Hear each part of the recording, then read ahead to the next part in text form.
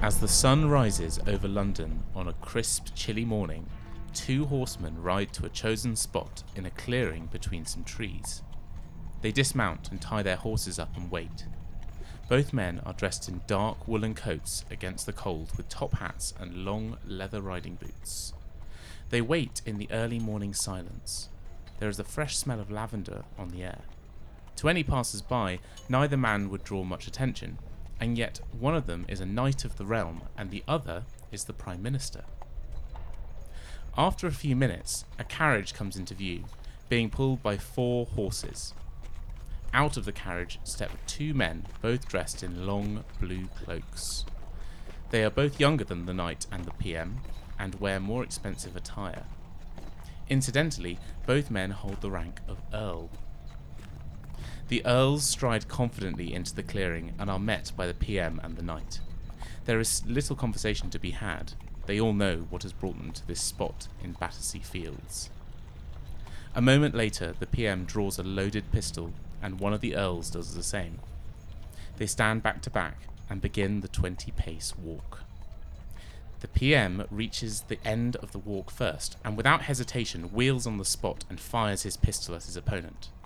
A plume of smoke obscures his view for a moment, but the sound of another bullet crashes through the early morning. More smoke. In that moment, the country may have lost its Prime Minister and one of its most powerful lords in the blink of an eye. But that was not to be. Both men are still standing, and they are both feeling relief wash over them as they realise that the ordeal is over. They nod to one another before the Earls return to their carriage and the PM mounts his horse, leaving the market gardens of Battersea in peace once more. As he rides off, the smell of the gunpowder gives him a flashback of a wet battlefield near the small Belgian village called Waterloo.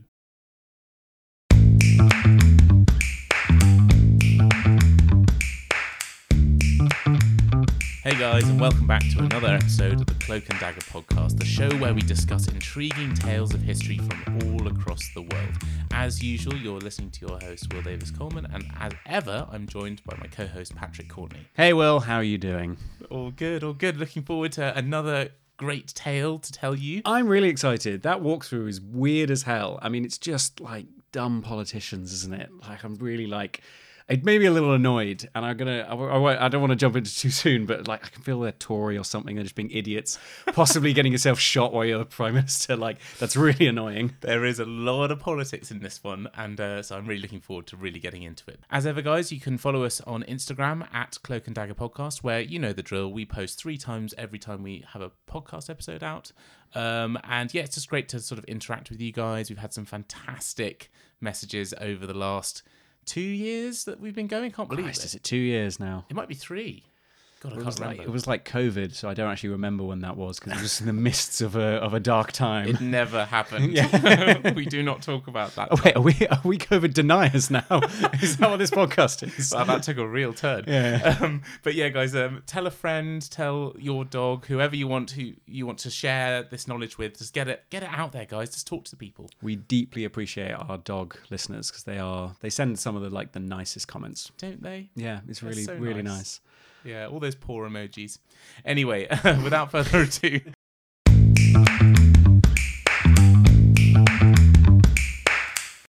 Just in case you hadn't realised, dear listener, the Duke in question, the PM, is the Duke of Wellington.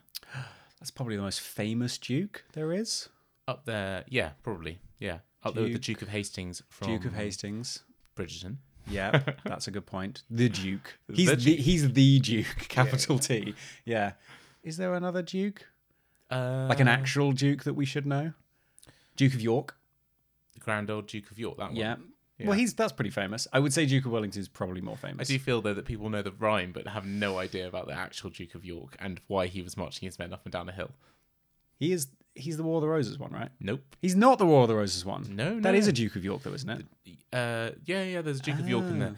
But no, the Duke of York who marches men up and down, not that this has anything to do with today's episode, was happening actually not long before this episode in 1829. It was the Duke of York, who I think actually became, I think it was I can't remember which one it was, but it's one of the sons of George III. Oh, right. If not George III's brother. It's one of those two. It's in that time period. It's the end of the 18th century. Did George III have a brother? Pass. I'm basing this Yes, on... no, of course he did. Of course he did. Yeah. Oh, I was basing this also on the Bridgerton... Well, because it's got the George III in it. Yeah, no. Maybe we shouldn't highlight how much we watched- know about Bridgerton. I love Bridgerton. It's historical. Shondaland. It's amazing. research. Yeah. It's bad research because it's kind of... Ish. You know what? It really made me feel suddenly a bit more bad for George III. Like, he was just someone who needed help. Like, everyone hates him because America hates him and he was mad. But then you realise he's just got a mental illness. And He had porphyria. He shouldn't have been king. Like, just leave him alone. Let him live a happy life. Like, Yeah, and he lived for a very long time, one of our longest reigning monarchs. really? Really long time. Something like 40 years. Oh. And then followed by the longest. Oh, the second longest now. No. So, naughty. No. So it goes George III, then his son, the regent, that's where you get the regency from, was George IV. Oh, he was king. Yeah. And then George IV becomes king in his own right. Yeah. And then he doesn't have any children. So then his brother, William IV, comes to the throne. God, I'm missing all these kings out of my history, yeah. And then he doesn't have any children. So then his brother was called the Duke of Kent. He wasn't called the Duke of Kent. He was the Duke of Kent. And the Duke of Kent's daughter was a little woman. She actually was quite short. Yeah, very short, Called Alexandrina. And she took the name, when she came to the throne, Queen Victoria I. So actually, Queen Victoria's grandfather was George III. Right. And then there were two kings between them. There were her uncles, two of her uncles. I should know more of this, given I have a podcast that's about history. Well, no, that's what I love about this stuff, is that we're always chatting and learning and stuff. But yeah, it's cool. Anyway, back to the story. So just in case you hadn't realised, this is about the Duke of Wellington. Mm-hmm. Now, obviously, the Duke of Wellington is most famous for leading Britain's armies against the Emperor Napoleon's forces of France. Mm-hmm. So what year are we talking about here? Okay, so the duel in question happened in 1829 on the 21st of March. Okay, 1829. So for casual listeners or long-term listeners of this podcast, that puts them around about, we now have a whole thing where we can see where it's from. So the Shaka Zulu assassination, if you listen to that one, that was in 1828. So this is a year after that. And then we've also got the Osceola kind of whole epic was 1816 to 1858. So, you've got like Native Americans in America, you've got these African warlords in Africa. So it's a big time in history, really. It's actually, it's interesting. Both of those ones that you're talking about are at the very emergence of the colonial period, because Osceola is trying to defend his homeland. Yes. And Shaka Zulu, the Zulus hadn't come into contact yet with the Europeans. Yeah, he hadn't really... Well, they had, but they hadn't started fighting the British yet. Exactly. I mean, it's also only like 13 years later that you then got the British massacre of Kabul. Yeah. So it's really close. There's a lot. So yeah, Britain is, getting pretty big for its boots at this point. Well, this is the thing. Post the Battle of Waterloo, suddenly you have I say suddenly, the historians talk about the next 100 years of history in Europe and also the world as Pax Britannica, which I've definitely mentioned before. And that is literally the peace according to Britain. So it's where the British Empire goes boom. They went, that was a cool name that the Romans had. We'll have our own one. Yeah, exactly. Pax Romana being the original. Which is also not that peaceful, because it's basically one nation destroying many other nations and going, there, you're peaceful now, because we own you. It's the Roman peace, so it's dictated by Rome. Yeah. Anyway, so let's give you a bit of context. I mean, lots of people wouldn't even know that the Duke of Wellington became PM. So that's something. I did know that, yeah. Oh, well, there you go. But I didn't know it that well until I got into this. Yeah, it is. It's still. When does it go from First Lord of the Treasury to PM? That's a while back, isn't it? Way back. Yeah, that was way back. Yeah. Yeah, okay. we've had lots of ones since then. I thought it was. It's more recent than I thought it was. I thought it was like Elizabethan time that happens, but it's after that. No, I think it's. Now you're talking. It's Walpole. Robert Walpole was the first PM, I think, but I can't remember when that was. Yeah, I think it was in the beginning of the 1700s. So a couple, about 100-ish years 100 ago. years Okay, later. right, yeah, Sure. Anyway, so the Duke was a man called Arthur Wellesley, and he was born in Dublin. Oh, lovely. Yeah, into a Protestant Anglo-Irish family. So a very British Dublin family. Absolutely, yeah, 100%. His father was the first Earl of Mornington, but they weren't sort of top nobles in the hierarchy. They were fairly low down in the stratus. Within Dublin or within the larger context of the British Isles? Both. Okay, so there were higher up nobles within Dublin, like above them. Oh, yeah. Also, and then in the grand schemes, the fact that they're in Dublin, Dublin's great, but in the British Empire, Dublin's not so great. Exactly. Yeah. Having said that, the family owned a townhouse in the centre of Dublin. Lovely. And a country estate called Dangan Castle, which was really a country house. But they called it a castle. Yes, of course they did. Does that happen a lot? Like a bunch of these like dukes and nobles from like the 18th century or the 19th century, like just going, yeah, we'll just call it a castle because I'm a duke. I should own a castle. Well, this is the thing. Even, in Bordeaux, lots of the chateaux where you get wine is just literally a wine farm. Wow. There's no castle. Yeah, no battlements. It's called a chateau because it sounds better than great farm, mate. Yeah. Anyway. I mean, they probably wouldn't have that accent if it was in Bordeaux, but yeah. Well, no, because the Irish... Well, anyway, we're not going down that route. There's a whole other podcast I could do on that. So I keep interrupting you with distractions. It's absolutely fine. I don't mind. So Arthur was the third son of the first Earl of Mornington. Oh, okay. So he was not the heir and he was also not the spare, which is what mattered in those days. Yes. So there was a tradition that the third son, would have two options.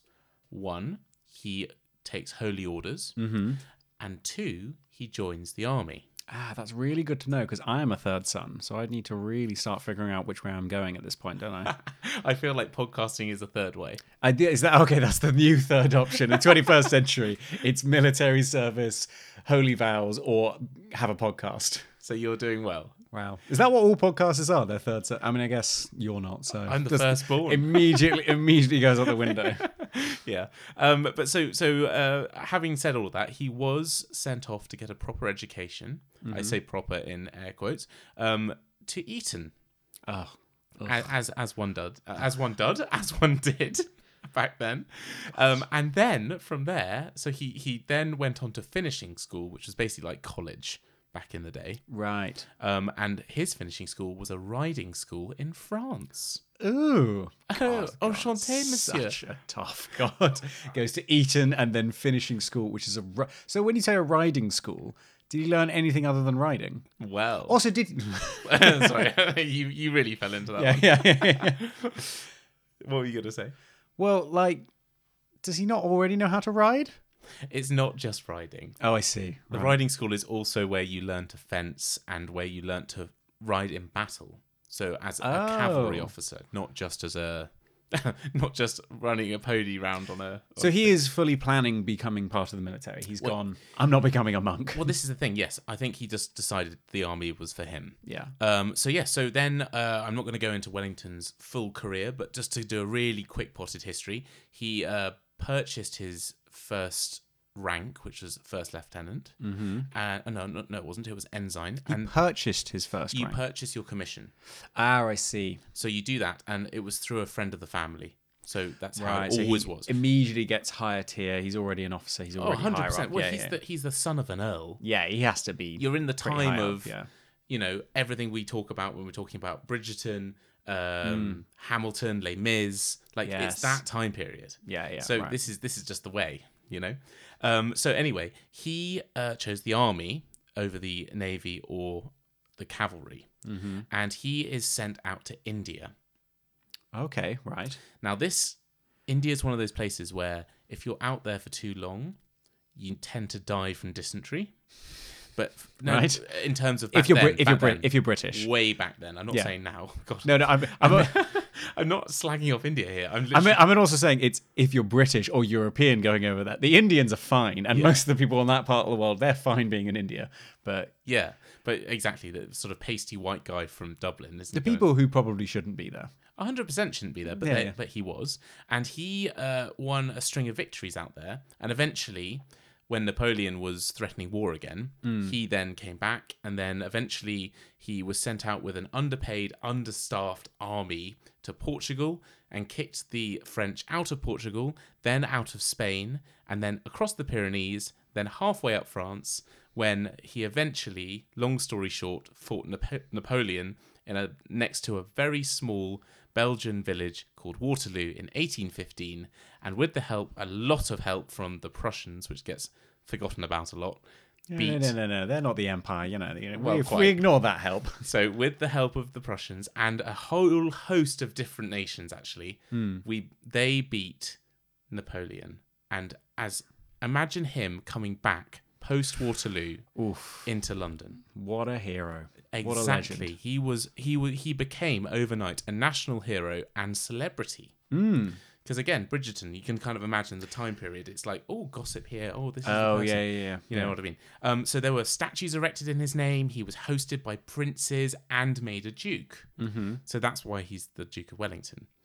Right. Oh, I see. Because he wasn't going to inherit his family's title. Oh, so he just kind of circumnavigated it. So was there a Duke of Wellington before him, or was it just invented for him? It was created for him. That's pretty cool. And a dukedom, in terms of hierarchy, the dukedom is the top. You Second to higher. king. Yeah, Earl is below. Yeah. Viscount. Oh, is Viscount higher than a Duke? I can't remember. But anyway, it's a really high. No, Duke is the one. Dukes become kings if they fight the right battles. Like, I'm pretty sure that's literally the next step up. I think you're right. Yeah. So he bought Apsley House from his brother Richard. Which sits right on Hyde Park Corner and is now a museum to him. But it's this gorgeous house. Oh, so his brother's house gets made. I mean, it did become his house, but like that seems. Not only did his brother buy it off him, the house that we lived in also becomes a museum to his brother. Yeah, and also to Napoleon, because he then ended up buying loads of memorabilia about Napoleon. Later in life, he kind of went a bit crazy about him. About his old enemy. Yeah, exactly. Oh, weird. Because then, when he comes back to London, he then he gets asked to join the cabinet. He holds several powerful positions in society, including being appointed the Constable of the Tower of London in 1827. Wow, which presumably is kind of a ceremonial title. He's not actually doing anything in Tower of London. He's like the figurehead. Well, yes, it's not quite what it was back in the War of the Roses time. Yeah. He's not wandering around with like a bludgeon, like hitting prisoners and getting them back in their cells. Like he's just officially in charge of it. But it is quite an interesting ceremonial position to have, especially for someone who used to be the commander of the armed forces for the whole country. And he will become that again later in life. But anyway, a year later, after being a constable of the Tower of London, he then became Prime Minister. Wow, which is a pretty... I mean, he'll be part of the House of Lords, being a duke, so... God, this old... I assume all PMs at that point would have come from the House of Lords. They would have never had a PM from the House of Commons. The air. There's something in the air. Ooh. It's changing. So is it like because obviously the House of Commons, when it started, is kind of just like the younger brother. The House of Lords is still the Lords. That's everyone ruling around. But is it now starting to... We're in a really interesting time of change in the late 1820s. And in power, as you said... I don't know if you said this on air, but as you said, the Tories are in power. Oh, yeah. Well, Tories. I kind of... So wait, is Wellington a Tory? Yes, Wellington is a Tory. I knew I didn't like him. And are there... So the opponents of the Whigs? They are the Whigs, yeah. Who are actually... The Tories are the kind of liberal side, aren't they? Aren't the Whigs more... It fluctuates. Oh, I see, right. It depends on when you're talking about. In this time period, it kind of matches up in terms of Tories of today are similar to the Tories of 1820s. Oh, wait. So the Whigs are a bit more lefty. Oh, I see. Oh, okay. So realistically, the Tories actually are probably far more right-wing than the Tories of today are, just because in the past things were more right-wing, kind of. Yeah, sort of. Yeah. There's authoritarianism is still big. That's so weird that they... I mean, I suppose that happened in America, didn't it? Because like Democrats were more right-wing for a while, and then it flipped for many reasons. But yeah, so it's the same thing. Like the Whigs and Tories are kind of going back and forth. They are. It depends on the issue, basically. But in this way, actually, it is as it is today. Right. In terms of the Tories are further right wing, the Whigs are further left wing. Right. So keep that in mind when we're talking about Tories. So he's and Whigs. an Eton-bred, horse-riding, warmonger Tory. good. I'm just figuring out where I'm putting him in my head canon of who do I like and who do I don't like. Gotta admit, there's a lot of things against him. Yeah, interesting. Let's see what you think at the end. Right. So, the big question I think you're probably wondering is why the hell was he fighting a duel in 1829? I mean, he's a Tory, so they're all kind of idiots, aren't they? So, I mean, fair enough.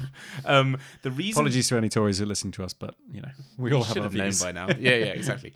So first of all, he was fighting a man who was called the Earl of Winchelsea. Winchelsea. Winchelsea. So Win Chelsea. Where's that? Good question. I have no idea. It's just like a. It's an earldom. It doesn't really matter where It probably it is. doesn't even exist. It probably doesn't anymore. They're inventing all sorts of ones now. Yeah. But it turns out that both of those men, both the Duke of Wellington and the Earl of Winchelsea, are both Tories. Right, so he's not even dueling with the other party, but yeah. A little bit like today, where you have Tory infighting, as we've had for the last... When you say today, you don't. You also don't mean like in our modern world. You mean genuinely right now. I genuinely mean in the last... Literally, not today, because we don't know what we're talking about. But well, I think there's a good... Even if we don't know specifically when this episode is going to come out, we're probably right that there'll be Tory infighting. Very true, very true. So yeah, just like today, the Tories are infighting. Right, okay. And so what's interesting is, why are they fighting? Let me guess. Are they fighting over like immigration? That's a common one they fight about. Has one of them had some sort of sex scandal that they're all deciding whether they should back him or kick him out? Has someone lied on a bus? There's a million different ways, the reasons the Tories could be fighting. That's a very good way of putting it. What I would tell you is this issue that they're fighting over was the Brexit of their day. Oh, really? In terms of the scale. The entire Brexit, not just the Brexit bus. The entire Brexit, yeah. Yeah, in terms of the scale. Ah, okay. What they have... It literally divided the entire of Westminster's politics. Really? Yeah. And not along party lines, along... Yeah. Because that's also what Brexit did, kind of split everyone apart, yeah. But this is the same here, because there's two Tories fighting to possibly the death. I mean, they could have shot each other. Oh my God, I can't believe this is how they were sorting that out. I mean, what if that had happened nowadays during Brexit? If that had been, if it had been like Theresa May shooting Boris Johnson to decide which way Brexit goes. I love it. But to put this in even more context, the Duke of Wellington was the fourth Prime Minister in 9 months.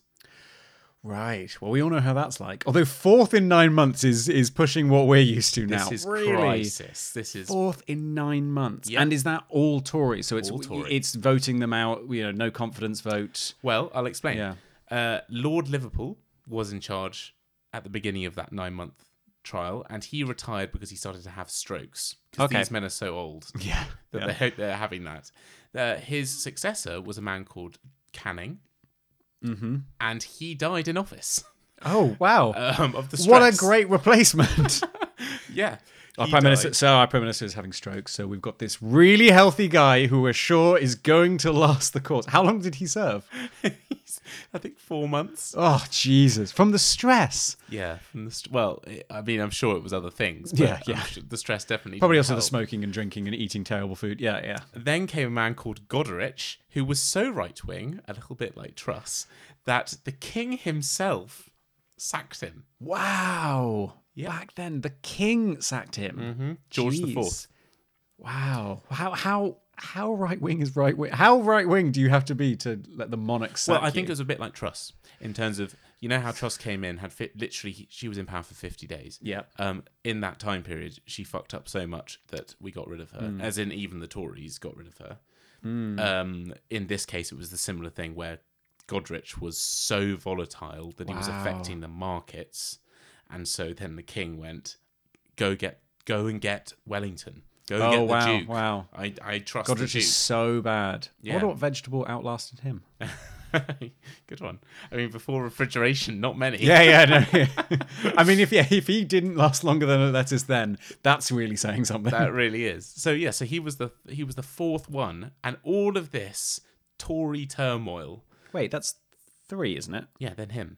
Oh wait. Oh, I see. Oh right. Yeah. Yeah. Christ. So you had Lord Liverpool, who then died of his strokes, by the way, about a month after he retired. Well, I say it's a good job he left, but then his replacement. Did he die before the next prime minister? No. I think he died after Canning. So he could have come back in. And then, so then Canning died in office. Then Goderich was so shit that the king kicked him out, and then the Duke of Wellington turns up. You know, this really shows, I feel like you realise this when you study history a lot. Like, people complain about, like, the problems we have today. And we obviously have lots of problems today, and there's some really, we really do need to fix a lot of them. But when you really see how terrible things were back in the past, it really puts it a little bit in perspective. Like, these kind of rose-tinted glasses that we have of the past, or people going, oh, it was all better back in the day. It really wasn't that far back. It was terrible. And you've got prime ministers dropping dead, and you've got 4 prime ministers in as many months. Like, that is just... It's madness, right? Yeah. We're quite lucky. Quite. Well, ish. Yeah. Small We'll quite. see what happens. Yeah. The subject causing all of this chaos was Catholic emancipation. Wow, that's a big topic, isn't it? It really is. So it's also not an unusual topic for the British Isles. Well, this is the thing. This is where it all comes to a head. Because, dear listener, just to give you a little bit of background, Catholic emancipation was a topic that had been running. You think that Brexit's been running for a while, or even, dare I say, the troubles in Northern Ireland and Southern Ireland, which we're not going to talk about. Yeah. Ever since the end of the civil wars in Britain, up until this point, so we're talking 150 years later, they were still arguing about this topic. I mean, surely the argument started with Henry VIII. I mean, realistically... Why Henry VIII? Well, because you've got... Church of England versus Catholics. That's when the whole thing started happening, really. Oh, I guess so. And then you have subsequent monarchs who flip-flop back and forth between... So the argument kind of starts as soon as there's any hint of Protestantism in the country. Yeah. But Catholic the whole... So after the civil wars in Britain ended, Catholics in Britain and Ireland were put under very strict control by the state. Yes. So that's when the state clamped down entirely. Oh, I see. So this is when it kind of flips to a full C of E Protestant dominant country, and Catholics are now the pariahs of town. Yeah. Actually, it's classed as second citizens. First, so actually in such a way that they did it through acts of parliament. Yeah, second class citizens. I'm just thinking because the slave trade is quite a big thing now, but they're not even second class citizens, unfortunately. Like this is second class citizens, still considered citizens. Yeah. Not the worst stuff in the world, but yeah. Having said that, you'll hear what happens. So first there were the Test Acts, and secondly the penal laws. And together they made Catholics, as I say, second class citizens at best in the UK. So what these basically, I'm just going to entail exactly what it would have been like to be a Catholic in this time period. So there was a ban on practicing Catholicism openly. Wow. Including religious services. So you have to do it privately. Ban on owning land. Really? Catholics were forbidden from owning or inheriting land. Right. Ban on voting and holding public offices. Of course. Catholics were fully barred from participating in the whole political landscape. Right, so properly pushed out. Religious tests. Catholics were required to take oaths renouncing elements of their faith in order to hold low-ranking positions. Oh, I see. So it's not every Catholic, but in order to be any way involved in any level of government, or the very lowest level of government, they basically have to stop being Catholic, or at least renounce the major problems of Catholicism. 100%, yeah. And finally, if a Catholic wished to have a military career, they had to take an oath of loyalty to the Church of England and take communion in a Church of England service. Now, today perhaps, to put this into context, these days, most people aren't as devout as even the most average person was 200 years ago. So it would be so uncomprehendingly difficult to renounce this sort of thing. Yeah. It's not worth it. It would be putting your soul in jeopardy. Exactly. Yeah. They really think that this is, I was going to say life and death. It's like life and afterlife for them. Like it is more important than anything to them, and it's also hugely, it's cultural suppression and like erasure, really, isn't it? Like it's just like getting rid of any hint of Catholicism in the open and kind of make it go away entirely. Like they've all but banned them really from existing and kind of like denying their right as people living in England. Oh, not just England, Scotland, Wales, and Ireland, the whole of Ireland. Right. Because the Brits are in complete control of Ireland at And this point. the rest of the British Empire, but I suppose it's not as big of a deal. It's in less other of a big places. deal. Yeah. I mean, this is... Yeah, The Indians aren't that bothered about not being able to practice Catholicism. Exactly. They've got their own issues with the Spanish, let's be honest. Anyway, moving on. So clearly, this was eventually going to cause huge discontent in Ireland. Mm-hmm. And there were several full-scale revolts. Most notably, one that you brought up when you told us about the Easter Rising was the 1798 rebellion. Yes. Which resulted... The OG one. Exactly. It resulted in the deaths of 2,000 British soldiers and as many as 50,000 Irish casualties. Yeah, it's pretty rough. Run by Wolfe Tone. Wolfe Tone, if you know that name, go look him up. Very interesting man. Anyway, so that's kind of the context. Okay. Now we're coming into... I gotta admit, I think you underplayed it by comparing it to Brexit. Like, it's not quite as... I mean, Brexit was bad, but is not quite as focused cultural erasure of a huge swath of British people. Yeah, of course. There's a little bit. There is a little bit of that in there, but it's not quite. It was more the 4 PMs. Yeah, the 4 PMs, and also the fact that it's so it's dividing Parliament about, presumably because Parliament is all Protestant and C of E, none of them are Catholics. It's not like a Catholic v Protestant. It's like how awful we should be to the Catholics is essentially the discussion. Well, no. I mean, actually, no. It's about giving Catholics back their rights. Oh, so there are people who are saying, no, this is awful. Yeah. They're still Christians. They're still British. We should stop being so awful to them. Yeah. Oh, mostly they're Whigs, but not just Whigs. It crosses party lines. Right. Which and then is... big question. Which way does Wellington fall on that Well, line? I'll tell you about that in a second. Okay, so I'm jumping ahead. No. So the reason I'm not doing that is I want to just focus on Ireland for a little longer, and then I'll let you know what happens. So, the most important person, the sort of that lit this tinderbox of Ireland and Catholic emancipation, was a man called Daniel O'Connell. Now, our Irish listeners will 100% know who Daniel O'Connell is. But for those of you who don't know, Daniel O'Connell was an Irish political leader. And he's actually got the nomenclature, the Liberator. Pretty good name. He's known as Daniel O'Connell, the Liberator. That's great. Pretty cool. Throughout history, that's always a good one. It is.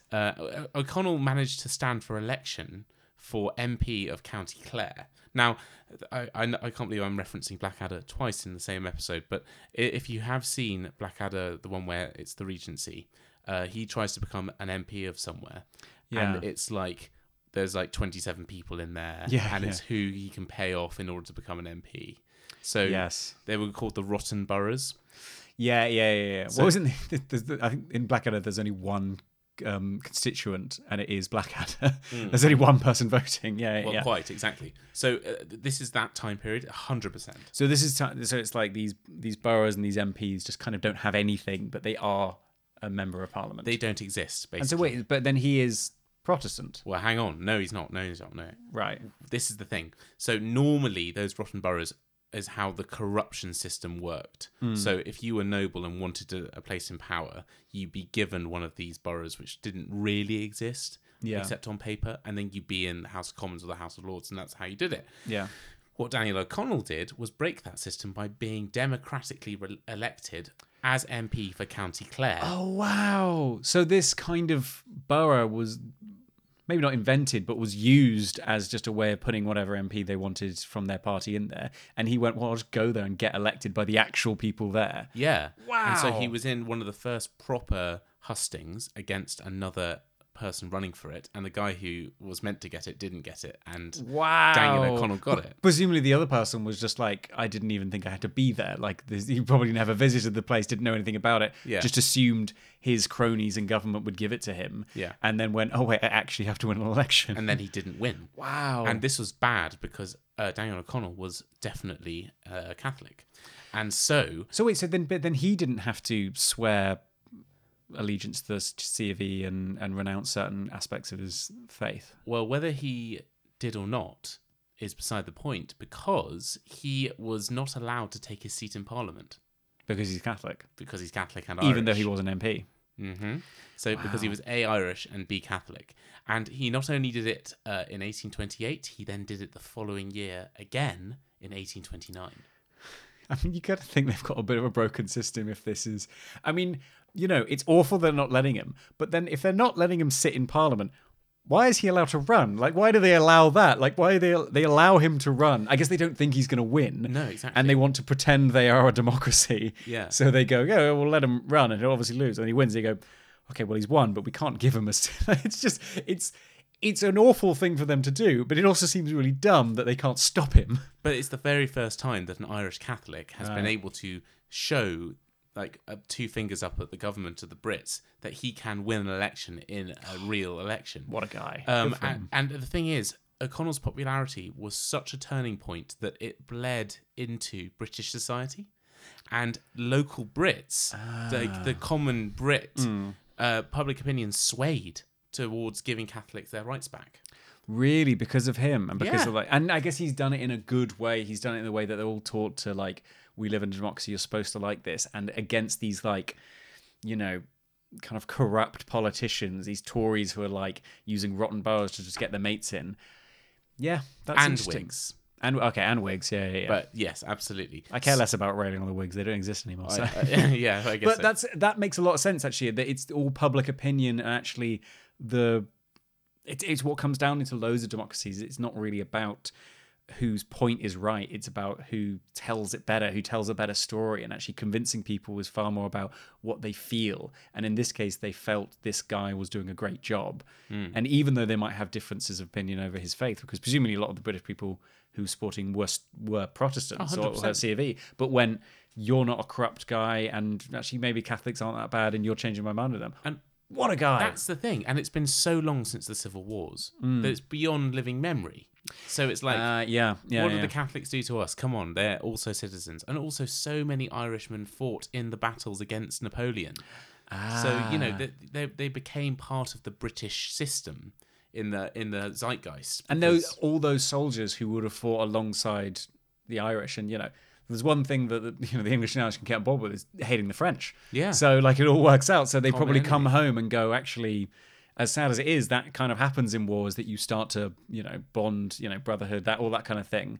So they probably go, actually, these guys are fine. They can be, you're Catholic, I'm CV, or Protestant, I don't really care. Yeah. And then when they come back, they see a bunch of tough Tories who, other than Wellington, who may not have even fought and probably are just making money back in. Well, this is back in what's the country. interesting, right? So Wellington, Yes. hardliner in terms of keeping the status quo going. That's Right. why he's been selected to be PM by the King. He's been called in by the King to save the Parliament. Really? Oh, so the it's government, it's for his politics, not just because he's this great war hero.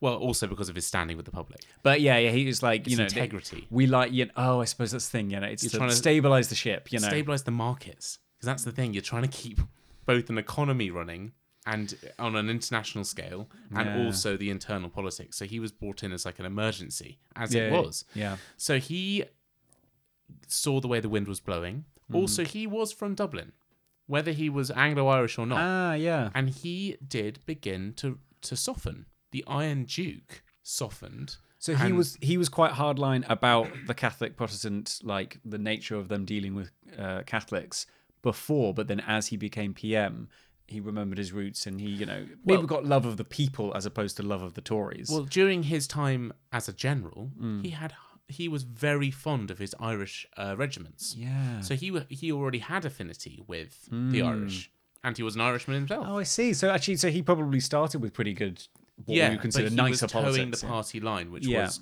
pro fuck off Catholics. But then when he became PM, and he's the hero that rides in Yeah. on behalf of the king. I mean, at that point, if you've been asked, like, two PMs, one of them, or if both of them are now dead, and a third one is in disgrace, and then the king asks you, you can kind of do whatever you want. Like, you don't need to toe the party line. You are the party. Whatever you say, the party better get behind you, otherwise they'll get sent to the wind. Yeah, exactly. So he then starts to make interesting sounds towards allowing those laws, the penal laws, to be lifted. Yeah. And the Test Acts, right? But there's always a right wing of the party. right? Especially in the Tories Yeah. and also the Conservatives, because they are different, but the Tories became the Conservative Party. Yeah. Almost entirely. But anyway, and that side of the party that was hardline anti-Catholic, the guy who was heading that spearhead was Lord Winchelsea. Right, so they're like the ERG of back then, essentially. Yeah. You know? The European Research Group, Yeah, for those who yeah. don't know. Yeah. So suddenly, Lord Winchelsea is furious. So if you know your Hamilton, Patrick, what happens? How do you disgrace someone who is in power, except for dueling them? You go to the papers. Aha! Yes, you do. Just as he did with John Adams. Yeah. I've seen Hamilton. I know. I'm reminding the listener. I know you know. So Lord Winchelsea publishes. It's so quintessentially of the time. It's sounding really modern. This whole thing, doesn't it? It does. Yeah. So Lord Winchelsea sent a letter to a man who was running King's College, the King's College, which actually Wellington had set up or helped to set up. The King's London, University of London King's, was set up partly by the Duke of Wellington. Really? And in that letter, he basically slags off Wellington and says he's a coward, a cad. I actually have the letter here and I'm actually going to read from it. But before I do, fantastic. I'm just going to say, so he wrote that and then sent it to a newspaper to print.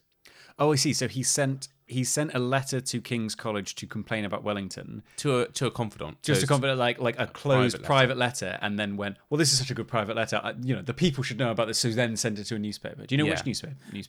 It was published in all newspapers. Oh, so okay. because as soon as one got it, it was passed around. Yeah. It just went from there.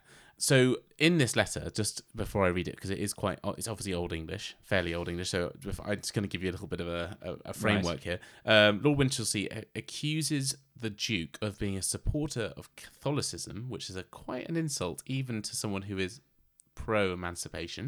Oh, I see. So he's still supporter of Catholicism is a bit far. Yeah, That's exactly. almost like next to calling them just Catholic. Yeah. But the most important thing is he said that he was trying to tear up the Constitution. Oh. Now, these days, the Constitution is less important. Yeah. Because the US is known for loving their Constitution. But it was sacrosanct back then. It was so important that you were... Because basically what he's saying is he doesn't have the moral fibre to... He feels like he's bending with the wind. Right, yeah. So here is Winchelsea's letter. I found it in one of the archives. It's lovely when I can use what I do for a living and then bring it into the podcast. Yeah. It was great. Okay, so here we go.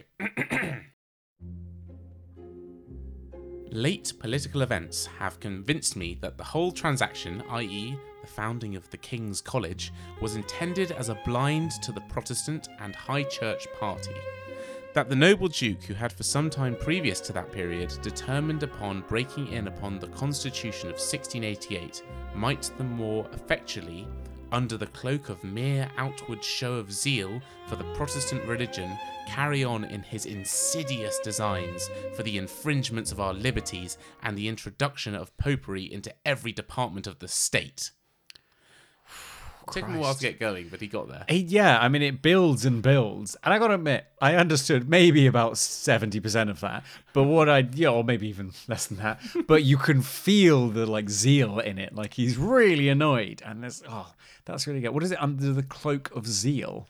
Under the cloak of mere outward show of zeal. Ooh. For the Protestant religion. That sassy bitch. I know.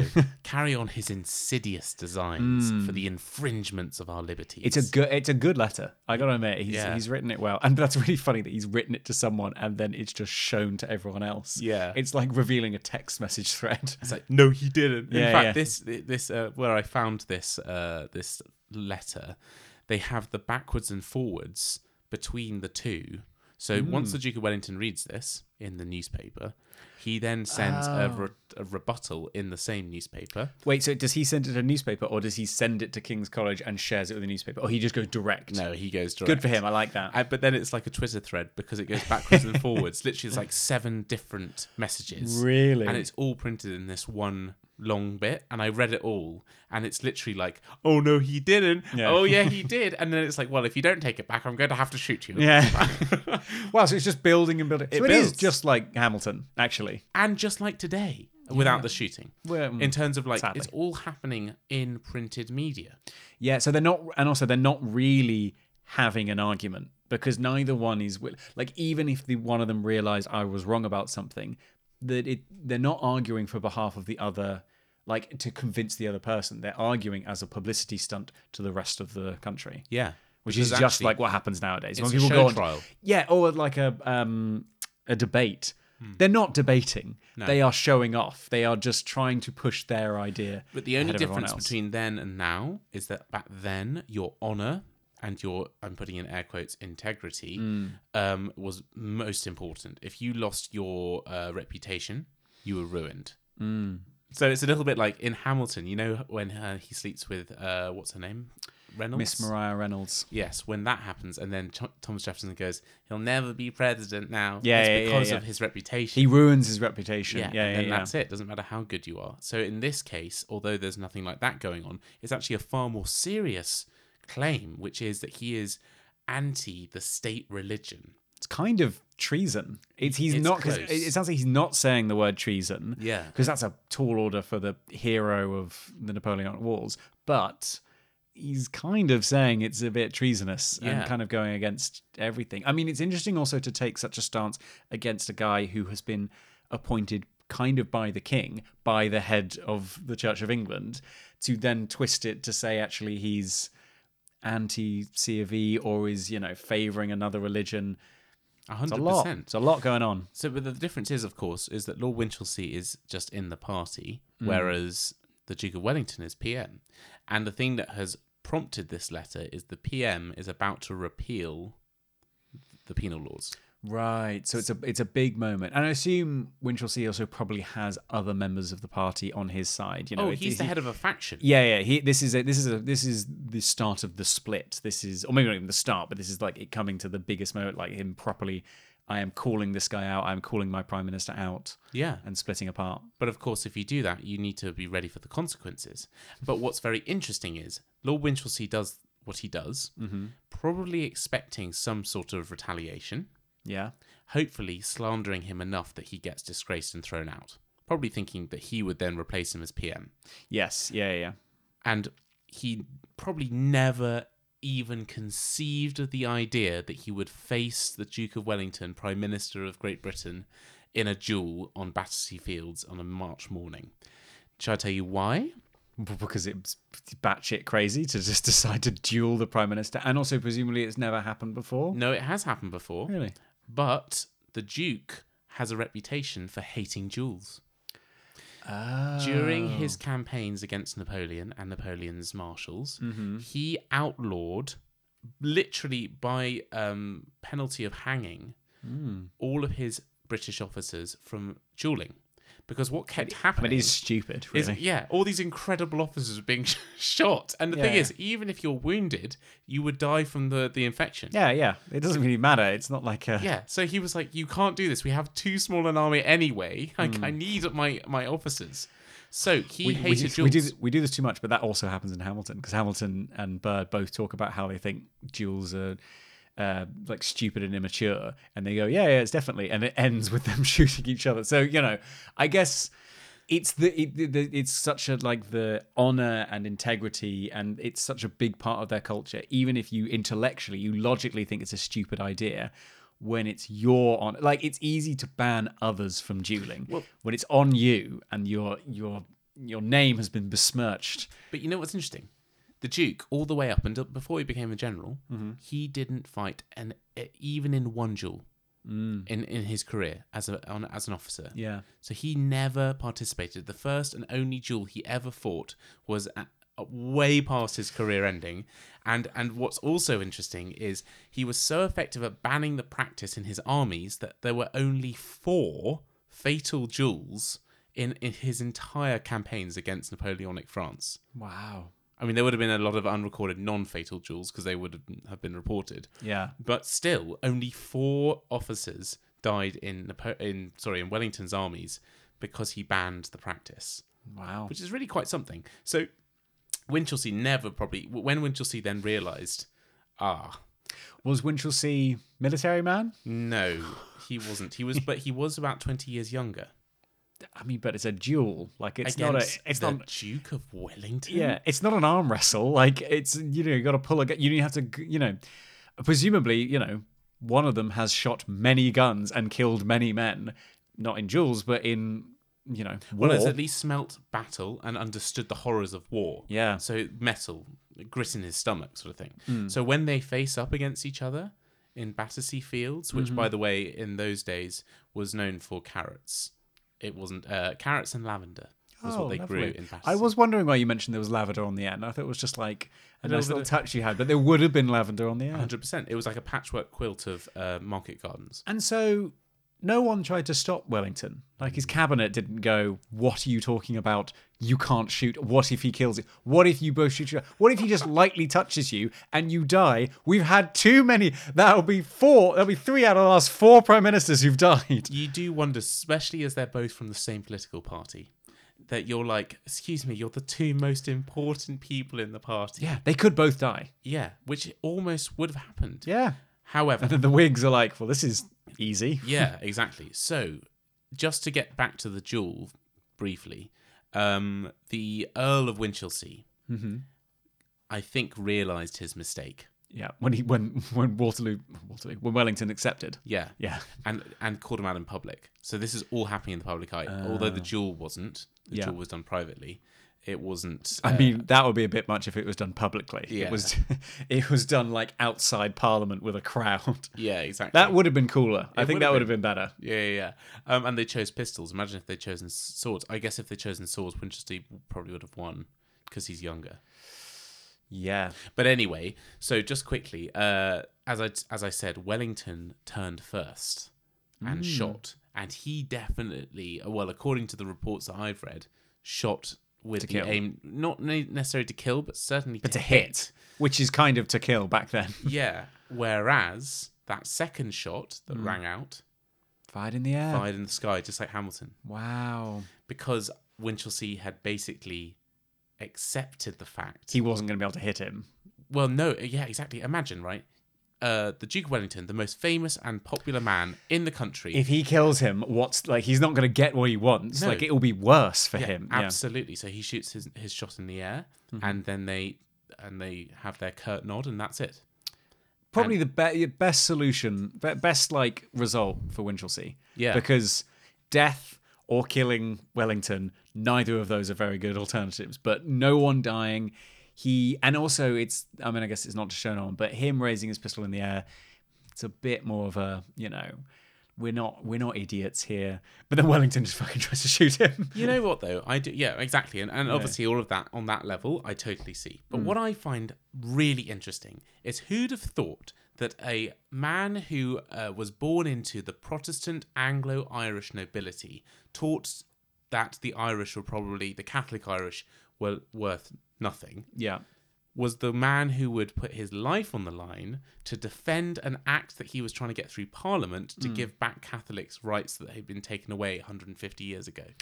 Yeah, but then, he may have been backed into a corner. Like, he's got this legend. He's got this heroic stature. He is the Duke of Wellington. He can't back down from a duel from some slimy little politician who's never been vassal. Like, he might have done it out of, love for the Irish people and for, caring about Catholics.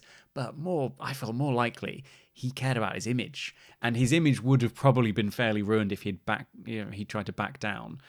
Even though he's had this,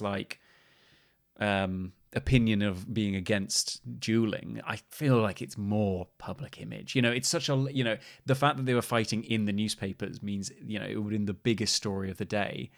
He has to win this, and everyone has to look big and tough and strong.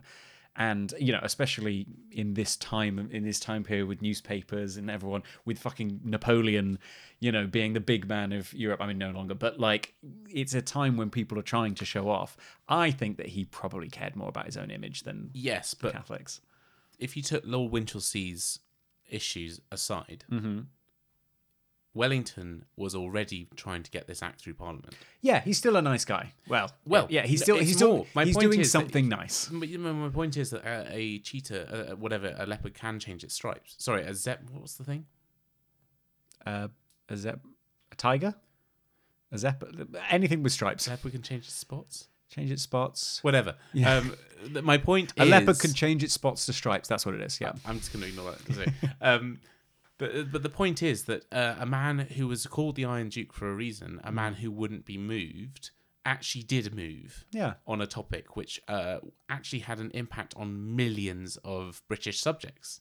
So it's quite interesting, I think, that a man who you would never have guessed to A, actually duel anyone because he was so anti it, and B, support Catholic emancipation. He's sounding quite changeable, to be honest. It's just interesting. I'm not saying he's perfect, absolutely not. But it's interesting that he could change enough because he saw the way that public opinion was going. Well, it's stupid, the fact that politicians think that they have to keep to their guns, even if they then realise it's a bad idea. Like, it's not a good trait to belligerently stick to your opinion even if you're being proven wrong. So it's a good thing he changed his mind. Oh, 100%. But it's, unfortunately, in democracy, it's a harder line to push. Right, so here are the consequences. So post-duel, the act passes in Parliament. See? Like, if he'd backed down, might not have passed. Oh, 100%. Yeah. I agree. So, and this is not sort of like, hooray, all Catholics are free now. It's not that. But it's the most significant step forward in Catholic rights, and it's seen as the death knell of Catholic subordination. Right. And so, as I say, it wasn't perfect by any means. The Act removed almost all impediments for Catholics to hold office and also have human rights. But the thing is, the order you put those in is a bit weird, but yeah. But there was a sting in the tail. Okay. Right. They also increased the minimum property qualification from a rental value of £2 per year to £10 per year. So they increased. So in order to vote, you had to own property or rent property. Oh, I see. And now it had to be more property. Far more. Right. 2 to 10, so 5 times more. So obviously that ruled out tons of Catholics who couldn't inherit land, remember? So suddenly it doesn't do that much, but it basically unlocks the law, stops getting involved. Now it's a question of, are you able to reach a certain amount of money? Yeah. In order for then you can join. So yeah, they've stopped there being a blocker. Now it is just a steep hill. Exactly. And so who really benefited from the emancipation? The Irish Catholic middle classes. Right. So these guys were now, for the first time almost ever, were able to follow career paths up to the highest levels in the civil service and also the judiciary. And everything that sort of, the trickle down of that is that Catholic merchants would then also be able to own land because they can now inherit land again. Yeah. So it's the very beginning of Catholics being brought into the British system, which they didn't want to be in the first place, of course, the Irish Catholics. Yeah. But it was the very first actual movement. And the reason why I brought Daniel O'Connell up in it is it was O'Connell who started all this. Yes. And he was the catalyst that led to the British public opinion swaying towards Catholic emancipation, which then pushed the PM over, and it was just this hardline right-wing prick who was like, fuck you, stay in your box, Irish Catholics. Yeah. And then we are where we are, and then failed because of a duel. Wow.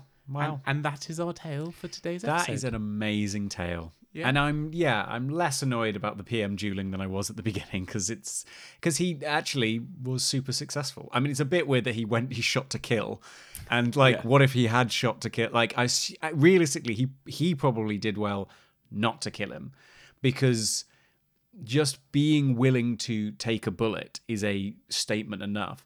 Actually killing the dude would probably make all of his that half of his party even more entrenched in their position, and it would probably have gone on further. It ending in a stalemate, but having the PM willing to put his life on the line kind of probably took all the wind out of the sails of those Tories. Yeah. Just to put a slight burst in your bubble, in my opinion, because I'm a cynic. A battle-hardened man like the Duke of Wellington, who isn't that old at this point, missing his target? I think not. I think he missed On purpose. at precisely the right amount. In terms of, it wasn't a wild shot. Yeah. He misses. He doesn't hit the guy, but he does fire at him, which gets reported. Right. And so his honour is intact because he fires he straight. tries, yeah. And then Winchelsea's shot in the air means that it's not just a stalemate, it's actually... he does kind of win. He does win. Because also he gets his way. Lord Winchelsea fails. I don't know. I think they were overestimating the accuracy of pistols back then. They were pretty all over the place. But you're right. The fact that he did miss... It's hard to say. It is. We'll never know. We'll never know. We And will then never and then know. also it's really interesting to try and guess at what he was thinking. Did he want to win the duel because it made him look good, or do you want to win the duel because it made him allow him to push the legislation he wanted to put through? We don't know. No, it was a mixture probably. But it's always a mixture. The answer is always it's a bit of a lot of different things. But it's interesting to know what he really cared about, because there will be something that drove either I really want to push this new law through, and it's good that it keeps my image intact, or I really want to protect my image, and it's good that it also helps my law. Which way is it? I'm feeling it's more of his image because he's a politician. Possibly, yeah. I mean, when you have this grander legend, you want to protect it. You do. Anyway, listener, I hope you enjoyed listening to that one. Thank you so much. That was a stunningly good episode. That was really, there's so much. There's a lot about British history I don't know. Yeah. I now know a little bit more of it. Well, there you go. Exactly. So thank you so much for listening, guys. As always, check us out on our Instagram and tune in for another episode in a month's time. Thanks a lot. Cheers.